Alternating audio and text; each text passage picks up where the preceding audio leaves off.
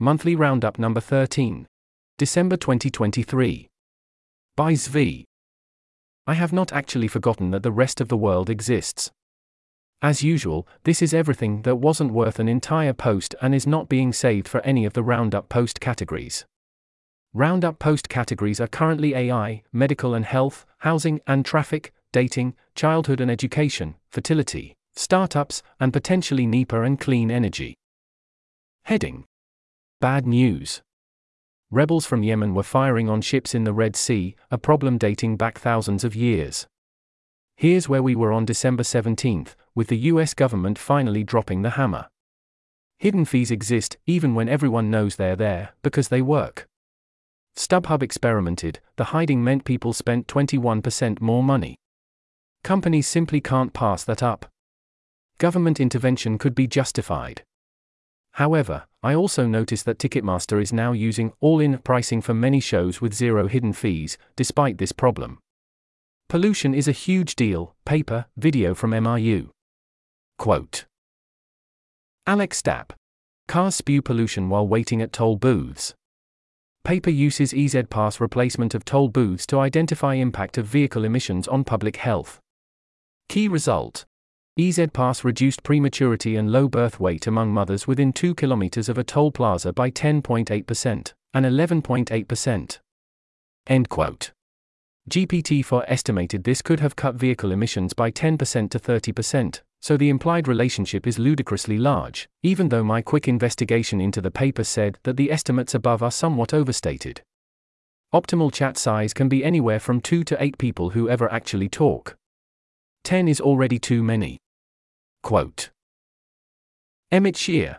The group chat with 100 incredibly impressive and interesting members is far less valuable than the one with 10. End quote.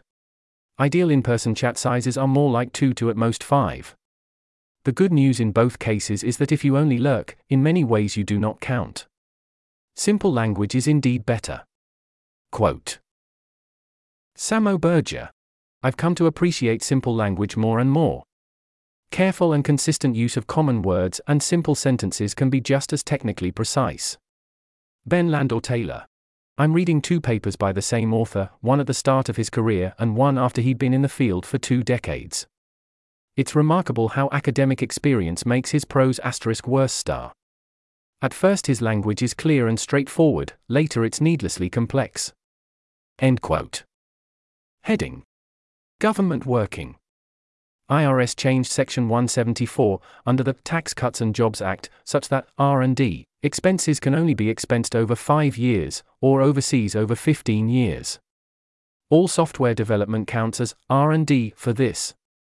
If you are big and profitable, you do less R&D, but you survive. If you are VC-backed and losing tons of money, you don't owe anything anyway and do not care. If you are a bootstrapping tech company, or otherwise trying to get by, this is death. At a minimum you have to lay off a bunch of staff whose cost you can no longer meaningfully expense. This is complete insanity. It is obviously bad policy to discourage R&D in this way, but I did not fully realize the magnitude of the error. If we do not fix it quickly, it will do massive damage. I don't care whether it makes sense in theory in terms of value. In practice, companies are getting tax bills exceeding 100% of their income. IRS did also notch a recent win. They're cutting college aid application process from over 100 questions down to 18 with auto-populated IRS information. Quote. Ashley Chapitel. Thank the IRS for the new 10-minute college aid application process. The new FAFSA pulls from information the government already has through the IRS to automatically input family income details. End quote. Yes, Matt Bruenig is coming out in favor of all paychecks going directly to the government, which then gives you your cut after. Just think of the efficiency gains.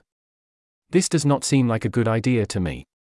Department of Amazing News, but you're only telling me this now. Quote. Alex Stapp. Good news of the day.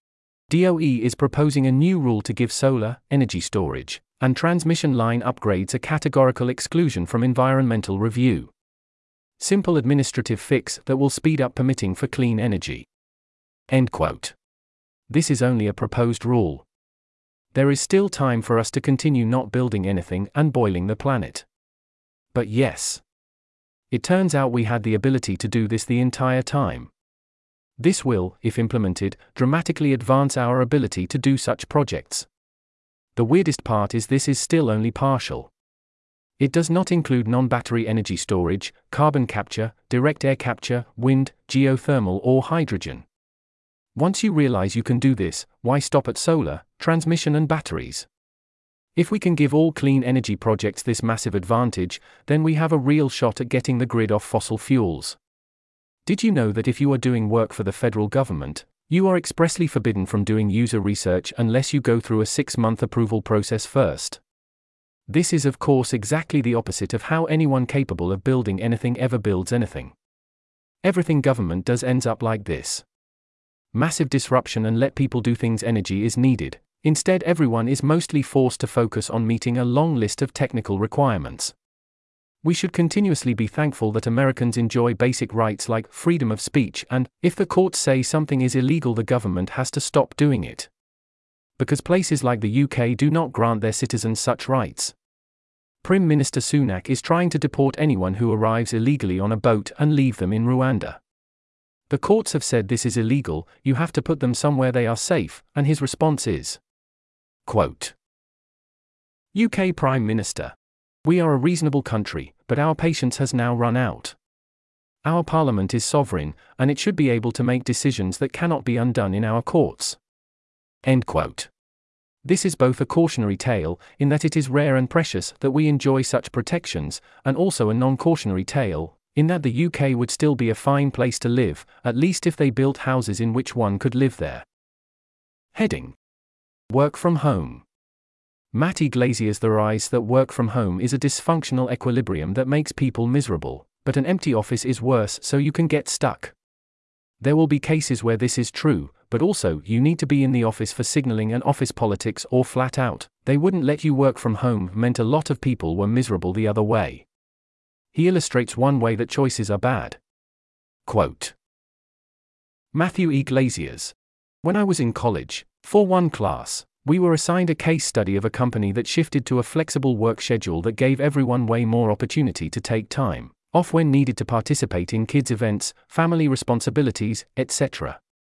Everybody hated it because the flexibility meant in practice that a huge share of your non-work time was taken up by family responsibilities. They'd lose the freedom of their just randomly sometimes being neither work nor any family shit and you could just do whatever. But they were stuck in a virtue signaling trap. Nobody could actually say that they preferred going back to a more rigid schedule that forced them to miss some school plays, and kids' softball games and family dinners. End quote. That seems like a different situation. Also, I don't really buy it. I can see the problem, but seems so hard for that to dominate.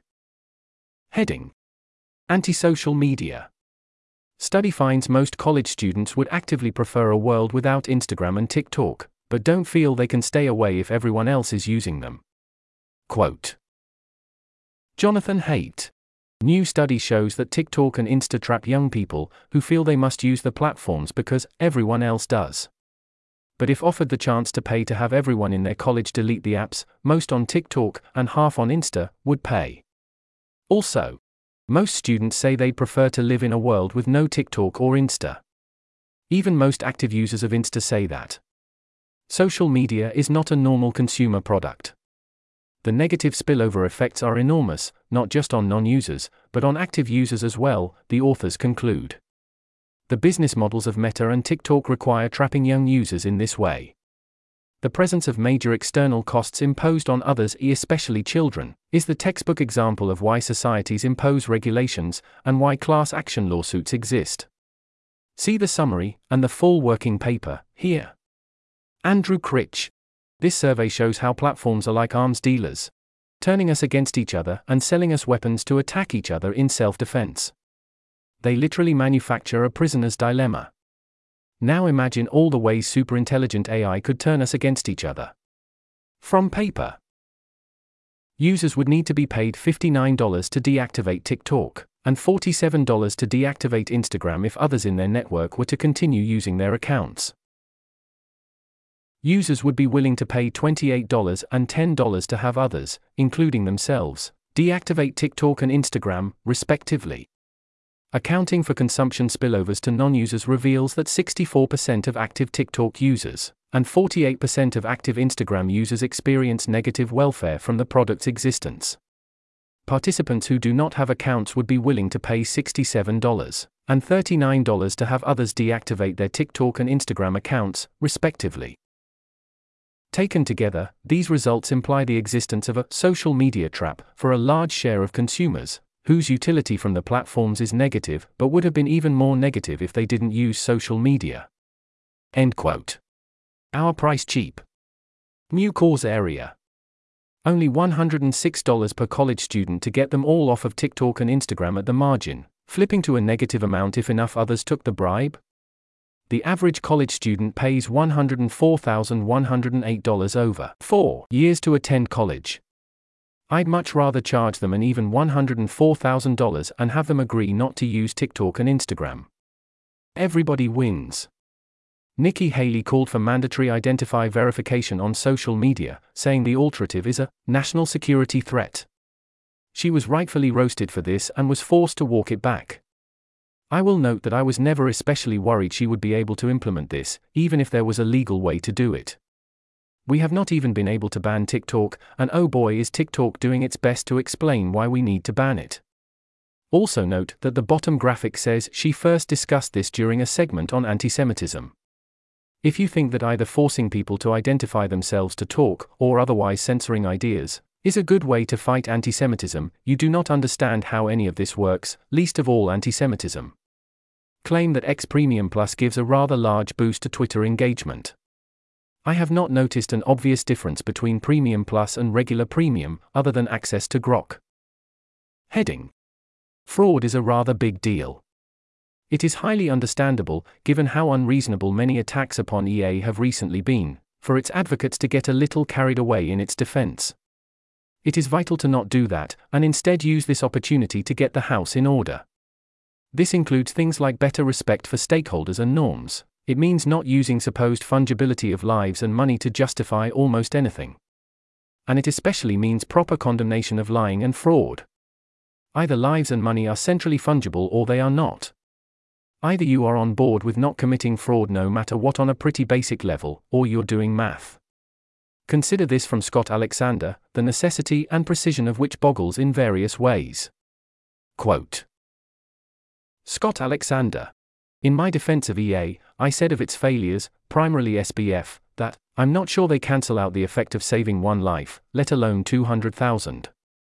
A friend convinced me that this was an unfair exaggeration.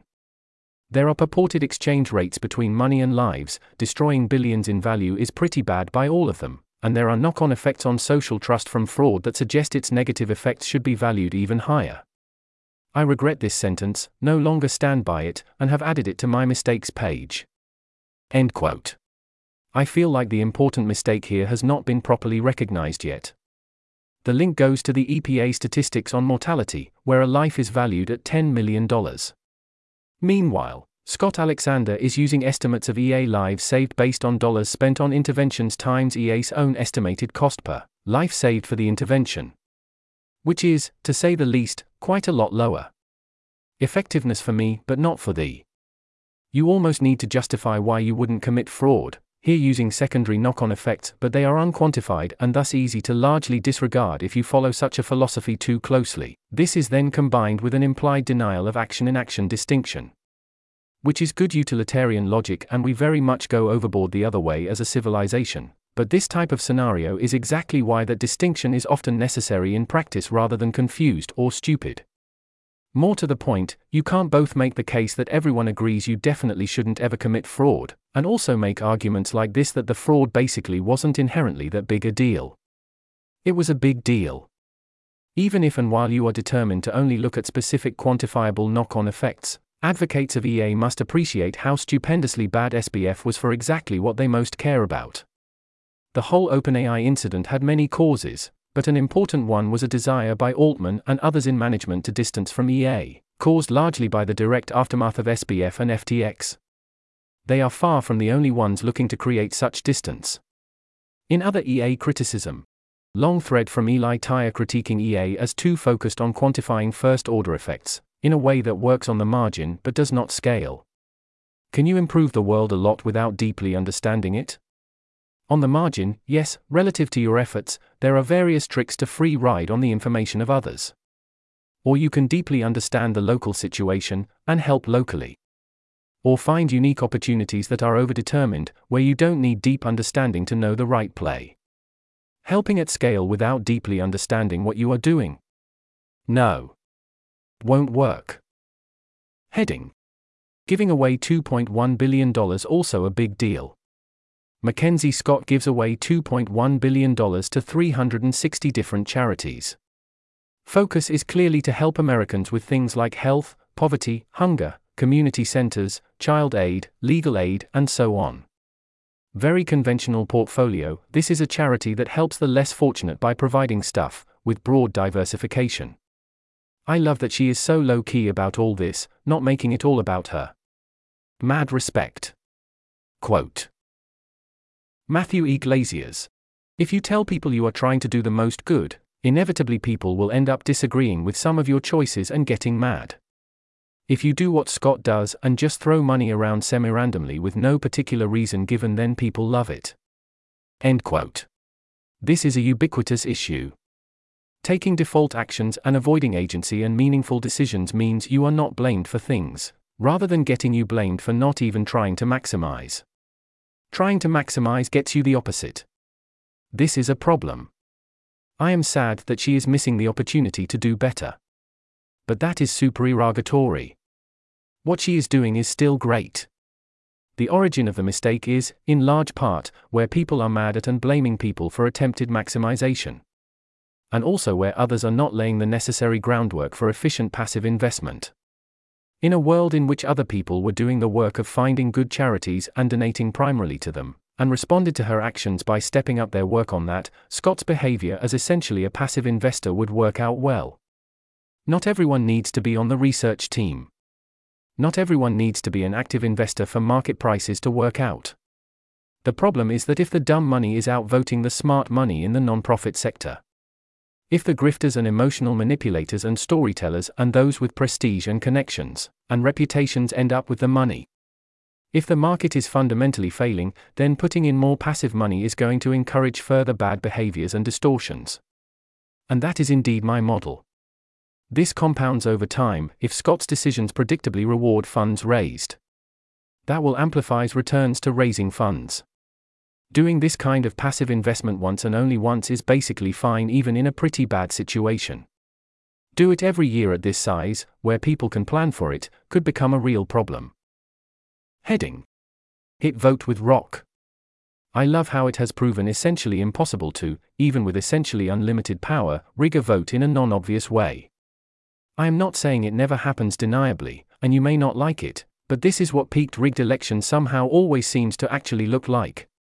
Quote: Kenny. This is the funniest way to start a war. Have a "should we invade?" referendum and then rig the vote for yes. 10/10 no notes. End quote. There's an image here in the text. That's right. Exactly 95/5, exactly 10.5 million yes votes, exactly the same vote totals on both questions. It is a power move, rather than laziness or a mistake, making it clear to everyone what you did rather than having people accuse you of anything. Which makes sense. Heading: San Francisco's finest compensation packages. Police in San Francisco can get paid over $400,000 total compensation via overtime. There's an image here in the text. I have no problem with paying the market clearing price for talent. San Francisco's tech community certainly understands this lesson. If no one wants to be a police officer, especially one who works lots of overtime, then the price should be high.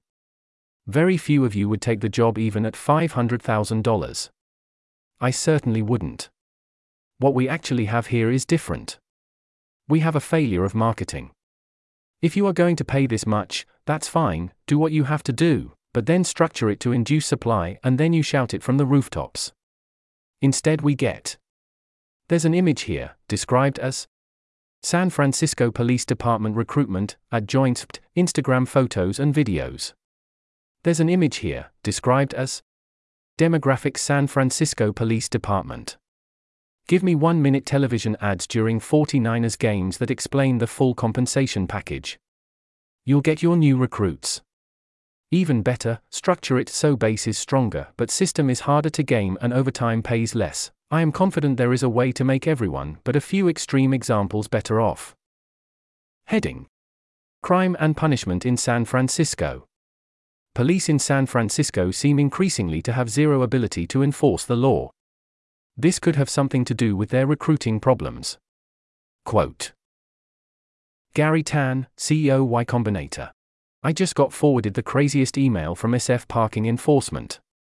A vehicle used in narcotics trafficking with over $2,600 worth of tickets has been parked for weeks across from the Marina Safeway.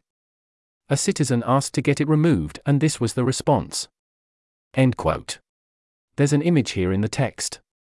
Parking tickets are more of a suggestion, then, as are the laws against narcotics trafficking. I continue to be impressed at how slowly things are escalating. Then again, they might reasonably wonder why they would bother. Quote: Kane. Judges released roughly 90%, 284 of 316, of the most egregious suspects in San Francisco, and basically none of them reappeared for their court date. Incredible. Crone. 4 News. There are 535 suspected San Francisco drug dealers with open bench warrants who failed to show up in court to face narcotics sales charges, the DA's office said. Judges had granted their freedom from custody pending trial. End quote. And then there's this. Quite the headline from the San Francisco Standard. Quote: San Francisco homeless man camped outside a school with free fentanyl sign is convicted pedophile. End quote. The story backs this up, hard. Quote: Joseph Adam Moore, 46, is camped opposite the Stella Maris Academy K-8 Catholic school on Geary Boulevard at 9th Avenue. Convictions in Santa Cruz in the mid-90s that are listed on the state's registry of sex offenders say he was found guilty of forcible unlawful sex in 1997 and committed lewd acts with a child under 14 in 1996. End quote. There's an image here, described as signs reading meth for stolen items and free fentanyl for new users sit atop Joseph Adam Moore's encampment on 9th Avenue north of Geary Boulevard in San Francisco's inner Richmond neighborhood. Quote: We don't want anything of that nature anywhere near our schools, but we want to be able to work with law enforcement to establish the guidelines, he said. The school works with law enforcement and city officials to manage and house individuals who are perhaps too close to the students. It's a frequent thing. Marlowe said the school would be looking into Moore's claims that he is selling drugs near the school. He said that police had come to the location multiple times. San Francisco Superior Court documents show Moore has been arrested 5 times in the city since 2007 for allegedly failing to re-register his address as a sex offender every 30 days. End quote. I would think that picture would be sufficient to have the police deal with the situation, even if this wasn't across from the school, a convicted sex offender and recurring over months. I would however be wrong about that, at least in San Francisco. We need bold new ideas. Instead, we are told to beware the hot dogs, or anyone that might dare try and do business. Quote: London Breed, Mayor of San Francisco. We want food vendors to be permitted so we can ensure the food being sold on our streets is safe and healthy. At SF_DPH will continue to enforce our food safety laws. They'll also continue educating unpermitted vendors on how to get into compliance with the support from the city. Paul Graham. Could you maybe start classing fentanyl as food, so that you'll also be able to crack down on unlicensed street vendors of that? Nia. Can't believe this website is only $8. End quote. Whatever it takes. Other drugs sold in San Francisco, and presumably many other places, are increasingly laced with fentanyl. As Gary Tan pointed out, this is very much on purpose, and officials are complacent. What to do about it? On a practical level, it is worth paying a premium to carefully source your recreational drugs, and get them from sources that are reliable and have no incentive to contaminate. I'm mostly in the drugs and alcohol are bad camp even without this concern, but if you go a different way, definitely get the good stuff. Or are they finally turning the corner, completely unrelated to Xi's visit? Quote. Brooke Jenkins, District Attorney of San Francisco. We have now turned the corner on the culture in San Francisco with respect to retail theft. I have made it clear that we will prosecute those who commit theft in our city. No longer can we view retail theft as a low-level crime. No longer can we view it as less serious. End quote. She talks tough, even brags about getting a guilty verdict in a theft case. Let us see if she can keep it up. Meanwhile, the whole city cleaned up its act just in time for Xi's arrival, as is suggested in the video. How about we do it this way all year round? Newsom shows refreshing honesty and says yes, we are only cleaning up the city because the fancy leaders are coming into town. 017 video. Or perhaps it is all very Potemkin village, and they are only cleaning up their act in exactly the ways and places that impact the summit? Quote. Misha Gervich. People keep saying this, but it's just not even close to true that they managed to clean up the city. Just walk around downtown and you'll see at best a tiny fraction is kind of cleaned up. End quote. Heading. Crime and punishment everywhere. It seems like the courts can tell prisons how they have to treat prisoners. The prisoner can literally bring a copy of the court's decision with him, and then the prison workers can choose to ignore that and then are immune to being sued? Which means, effectively, you have no rights, and courts have no power over prisons. Quote. Rafi Melkonian. A devoted Rastafarian wanted to keep his locks while imprisoned, and took a copy of the Fifth Circuit's opinion saying he could with him to intake. The guards threw it away and forcibly shaved him. However, he loses his case for damages under circuit precedent. Here is the opinion, which explains in greater detail why under CA5 precedent the inmate loses. End quote. Wayne Burkett has a Twitter thread pointing out that we very much send those who break the rules the message that as long as they don't want to be respectable, they can get away with ignoring the rules. Right up until they can't. You can misbehave in school quite a lot without much happening to you. Authority figures will look right at you while you steal on camera and mostly do nothing. You might get arrested 20 times with no major ill effects, again so long as you give zero anythings. And then, suddenly, wham, without any clear differential from your own perspective, years in prison. As Wayne notes, everyone says that certainty and consistency of punishment is what keeps would-be criminals and rule-breakers in line. If you want to rehabilitate or deter, you need consistent proportional punishments, not improbable oversized ones.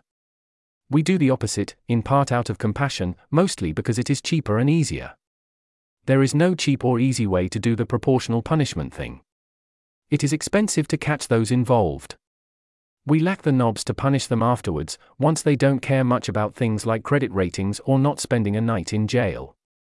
We essentially can't fine them, we don't want to take away economic opportunities or deny them benefits, we don't want to beat them, we don't know how to meaningfully shame them, we don't want to jail them long enough to matter. What are our options? I can think of a number of additional ones that might work, but most people are going to like them even less, usually due to something about ethics. Armed gangs are stealing huge quantities of high-value goods from shipping containers when they pass through New Mexico. The theft of transport cargo seems to be getting worse, and the plot is thickening. Quote. Bill Sheeder, VP of Global Physical Security, Flexport. In mid-2021 a red zone was established around the ports of Los Angeles and Long Beach. Encompassing a vast swath of the Inland Empire, cargo trucks are no longer permitted to stop, not including drayage trucks, within this zone, which also includes heightened security measures around cargo facilities. It didn't take long for the criminals to learn of this and set up shop around the edges of that zone, which for trains means along the tracks of southeastern Arizona and into New Mexico. Our team has investigated roughly 100 cases globally thus far in 2023. These are not all rail theft, mind you, however, we would estimate that roughly 30% are. In those 100 cases, we've been able to help retrieve close to $1 million worth of stolen goods for our customers. End quote. Those shipping cargo are advised on how to improve their physical security. This would be a bigger problem if America wasn't so woefully short on trains. Shrinkage, or theft from stores, is 1.5% of inventory for stores with traditional checkout. It jumps to nearly 4% for self-checkout. So from the store's perspective, it saves 2.5% by having a human check you out. The math is clear. If the clerk is indeed continuously serving customers, the direct shrinkage costs saved exceed, on their own, the cost of the employee. Then you have to add the costs of self-checkout, including employee assistance, cost of the new setup, and also the damage to the customer experience and customer preferences. It seems like a no-brainer to mostly not use self-checkout. So why is it so popular? Is this simply a miscalculation?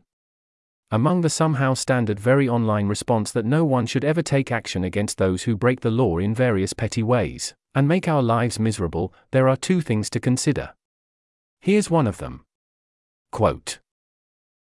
Misha Gurevich. I think something that leads to a lot of flawed reasoning about crime is nice people imagining what it would take to get them to commit that crime, which, because they're nice, is desperation or emergencies.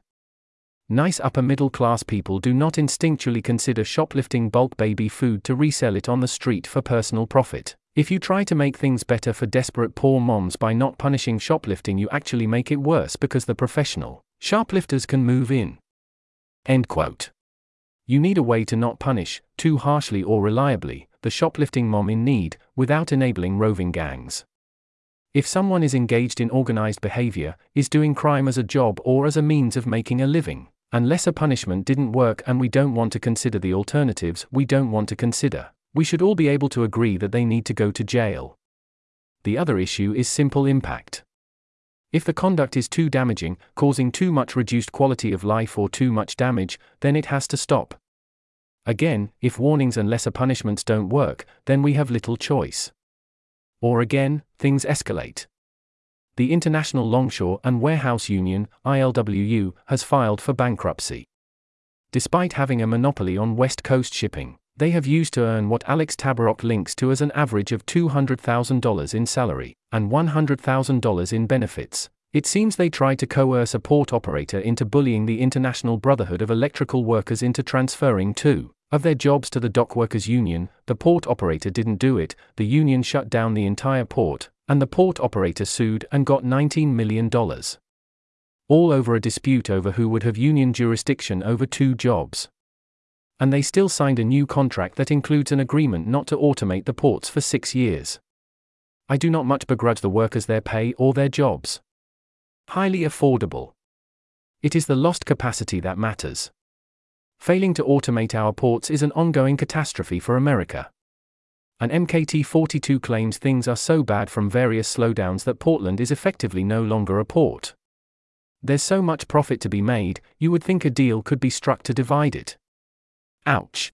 Washington, D.C. only tests 7% of DNA samples from crime scenes and the labs involved have to apply for reaccreditation. Washington, D.C. gives residents tracking tags for their soon-to-be stolen vehicles.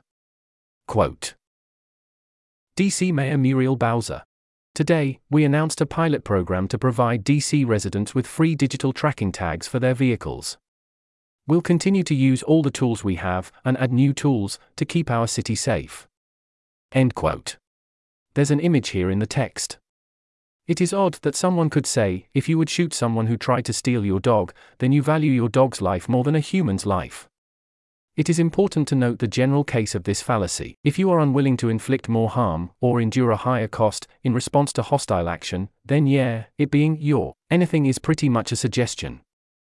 Consider that this generalizes kind of a lot.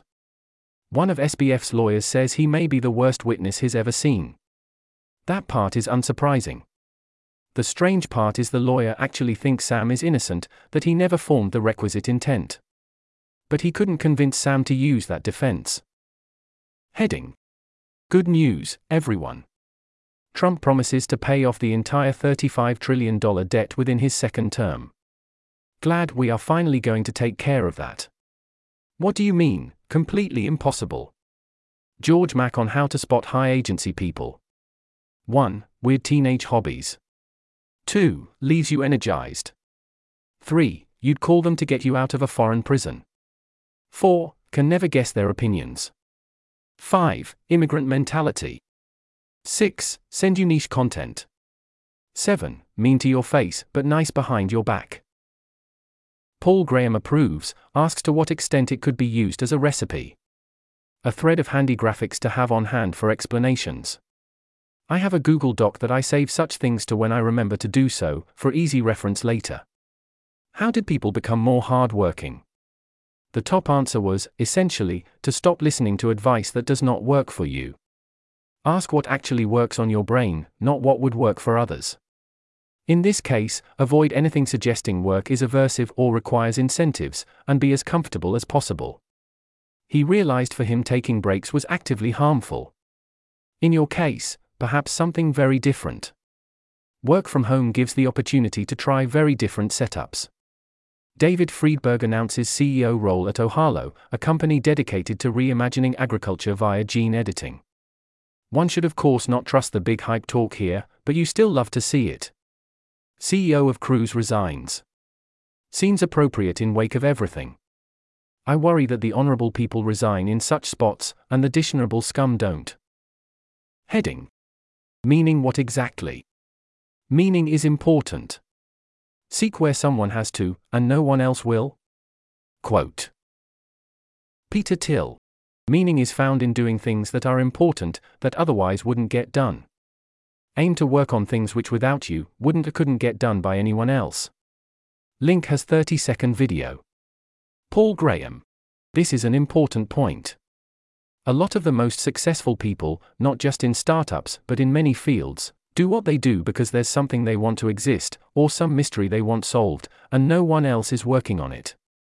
There's a triple reason this is such a powerful filter. These people are highly motivated because they want the thing themselves, they understand both the problem and, when applicable, the market better than outsiders, and the problem is usually a good match for their abilities. And the fact that there's no one else working on the problem means that they'll have few competitors. Which means they'll have more time to work on their solution, and whatever they come up with will be all the more valuable for being unique. End quote. There is wisdom here. Is there also a claim that those not doing startups or other ambitious projects lack meaning? No. Or, at least, there should not be. The thing that you find important, that no one else would do, need not be world-changing. It can be an artistic vision. It can be providing for your family or helping out your friends or community.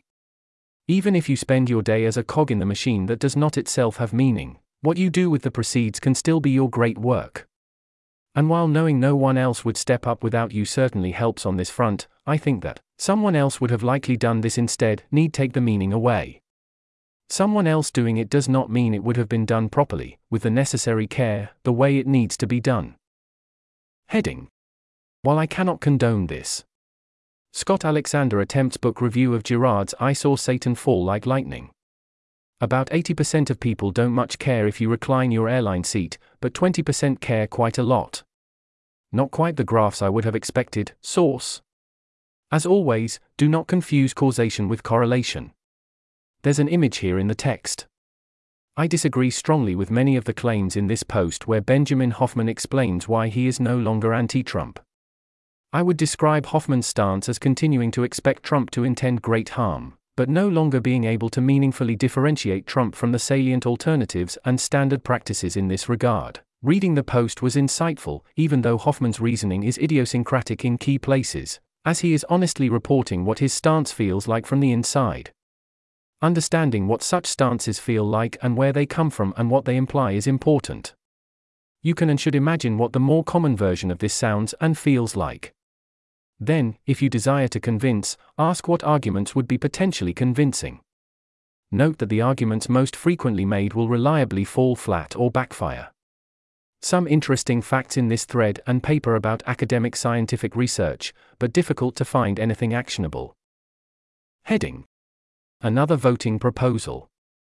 Proposal to use highest median to determine winner on a multi-way ballot, as evidenced by an IRV of 2024 encouraging Democrats to falsify their preferences to get rid of Biden in an early round to get a better final matchup against Trump. Which is also, of course, centrally what our current primary system does. A smart primary voter is strategic. Highest median, however, has its own problems, potentially far worse ones. The party that unites around its top choice has a huge advantage over those that do not. Irrelevant additional alternatives can be hugely important. There are even some cases where deception and bluffing becomes important, although at the presidential level such strategies obviously would not work. I continue to see essentially no actually good solutions, only least bad options. Why is this true in practice? I think that there is a primary and there is a general election, or who I want versus who would win problem has no good solutions. We think there should be a way to not have voters trade off between candidate electability and candidate preference, that they should instead be able to rank their true preferences and an algorithm gets you the right answer. But as Arrow tells us, there is no right answer. Thus ranked choice voting, with an early round to cut the field to manageable size, continues to me to seem like the clear least bad option. There are weird cases where it gets an answer we would consider wrong or it rewards strategic behavior, but from what I can tell every alternative is far worse. RCV can be tricky to resolve in practice, although I have no idea why, in the age of computers, this need take non-trivial time. It still maintains a clear legitimacy, in a way that further complexity would threaten. Heading: At the movies. 2023 in review. Movies in bold are recommended. Movies in italics are anti-recommended. Movies in neither are in the middle. Another echo of the standard superhero movies and adaptations and streaming killed Hollywood and now movies suck argument went around recently.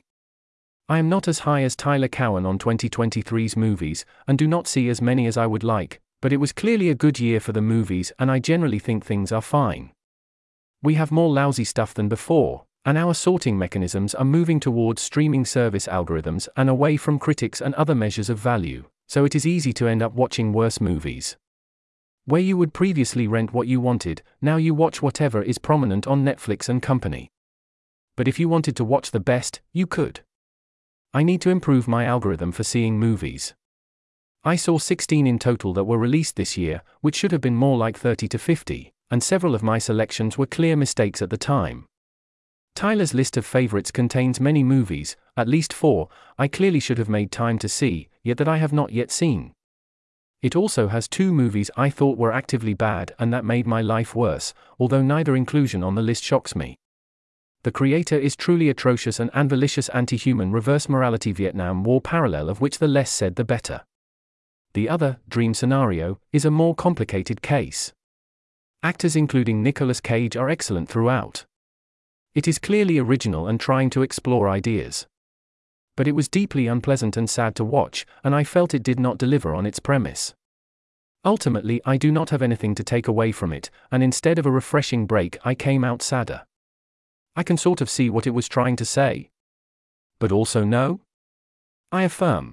Across the Spider-Verse, Clear Number 1, John Wick 4, and Bottoms are excellent. Interestingly missing from Tyler's list are both Oppenheimer and Barbie, and also Mission Impossible. Dead Reckoning despite its impact on Biden making it potentially the best movie of all time, and even without that, it was fun. Here is everything else I ended up seeing that I can recall. 1. Ant-Man and the Wasp.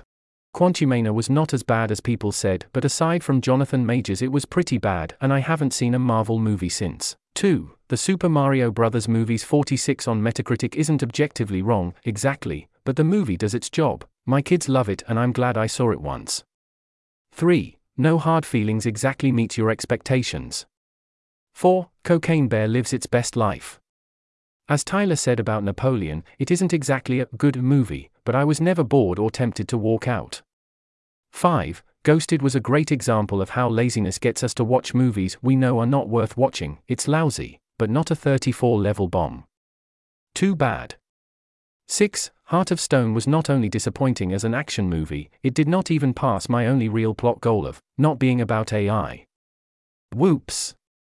7. Hypnotic was neither good nor fun and I really should have known better. 8. Dumb Money was not good exactly, but it was fun as hell. Heading: Money Stuff. Public perception of inflation more reflects past inflation rather than present and expected future inflation. Source. There's an image here in the text. The other problem is that most Americans continue to say prices are increasing a lot, likely because they are measuring over a longer time scale than economists would like. There's an image here in the text. Presumably, that means that people will feel inflation is high, until a substantial period where inflation is low in the lived experience of people, not only low on charts. Meanwhile, people do not think their personal household income is doing so well. There's an image here in the text. This is noteworthy because mostly people say, the economy sucks, but my family is doing all right. Here people think their family is making no progress. Inflation really sucks for people, and people hate it even more than it sucks. Also, real earnings might be back on trend, but they are still down since Biden took office, and between mortgage rates and other fluctuations, they do not feel back on track. There's an image here in the text. How are both these numbers so low? Quote. Michael Year, one toxic employee wipes out the gains for more than 2 superstars. In fact, a superstar, defined as the top 1% of workers in terms of productivity, adds about $5,000 per year to the company's profit, while a toxic worker costs about $12,000 per year. End quote. The recommendation to check for civility is fine, that does seem important, but a top 1% worker is only $5,000 better when the average salary is $60,000 plus benefits? They are less than 10% better than average? You would rather have 11 average workers than 10 top 1% workers? No way in hell. I realize not everything is programming where the top employee is going to be 10x or 100x, but this seems so absurd. Certainly my experiences as an employer scream this is all quite nuts. A superstar top 1% employee, even in a seemingly low-leverage job, is a big deal. A truly toxic worker is also a big deal. Your talent is worth so much more than this. Tyler Cowen argues that even the pre-tax income share of the top 1% has only risen 2.6% since the 1960s, and after tax there has been essentially no change. Quote. Tyler Cowen. Orton and Splinter have a methodological explanation for why their results differ. The share of true income missing in tax data has increased over time, and they attempt to adjust for that discrepancy, as well as for how income is sheltered in corporations has changed. Orton and Splinter also include cash and in-kind transfers for the lower income groups, to better measure their true incomes. Splinter has explored this theme of underreported income in detail in previous work, directly comparing his results to those of Piketty, says Ann Zuckman. It appears that Orton and Splinter really do have more complete numbers. End quote. It seems everyone involved in such debates is highly motivated. They all want it to be one way, or they want it to be the other way. This is because such statistics are being used by one side to justify interventions and vibes, so the other side feels compelled to fight back, even though ultimately they do not care. My guess from what evidence I have seen is that Cowen, Orton, and Splinter are mostly right here on the facts, that the measures showing rising inequality are mostly a function of failing to properly account for various taxes and transfers. I would also add that such unequal shares matter less as we get richer, or at least that they should. If you have enough, that is what matters, not whether someone else has more. A lot more people have more than they used to. The real problem is why this is not translating into people's felt and lived experience, and affordances to have children. The Bond Villain Compliance Strategy. About Binance by Patrick McKenzie. This article was narrated by Type 3 Audio for Less Wrong. It was first published on December 19, 2023. To report an issue or give feedback on this narration, go to t3a.is.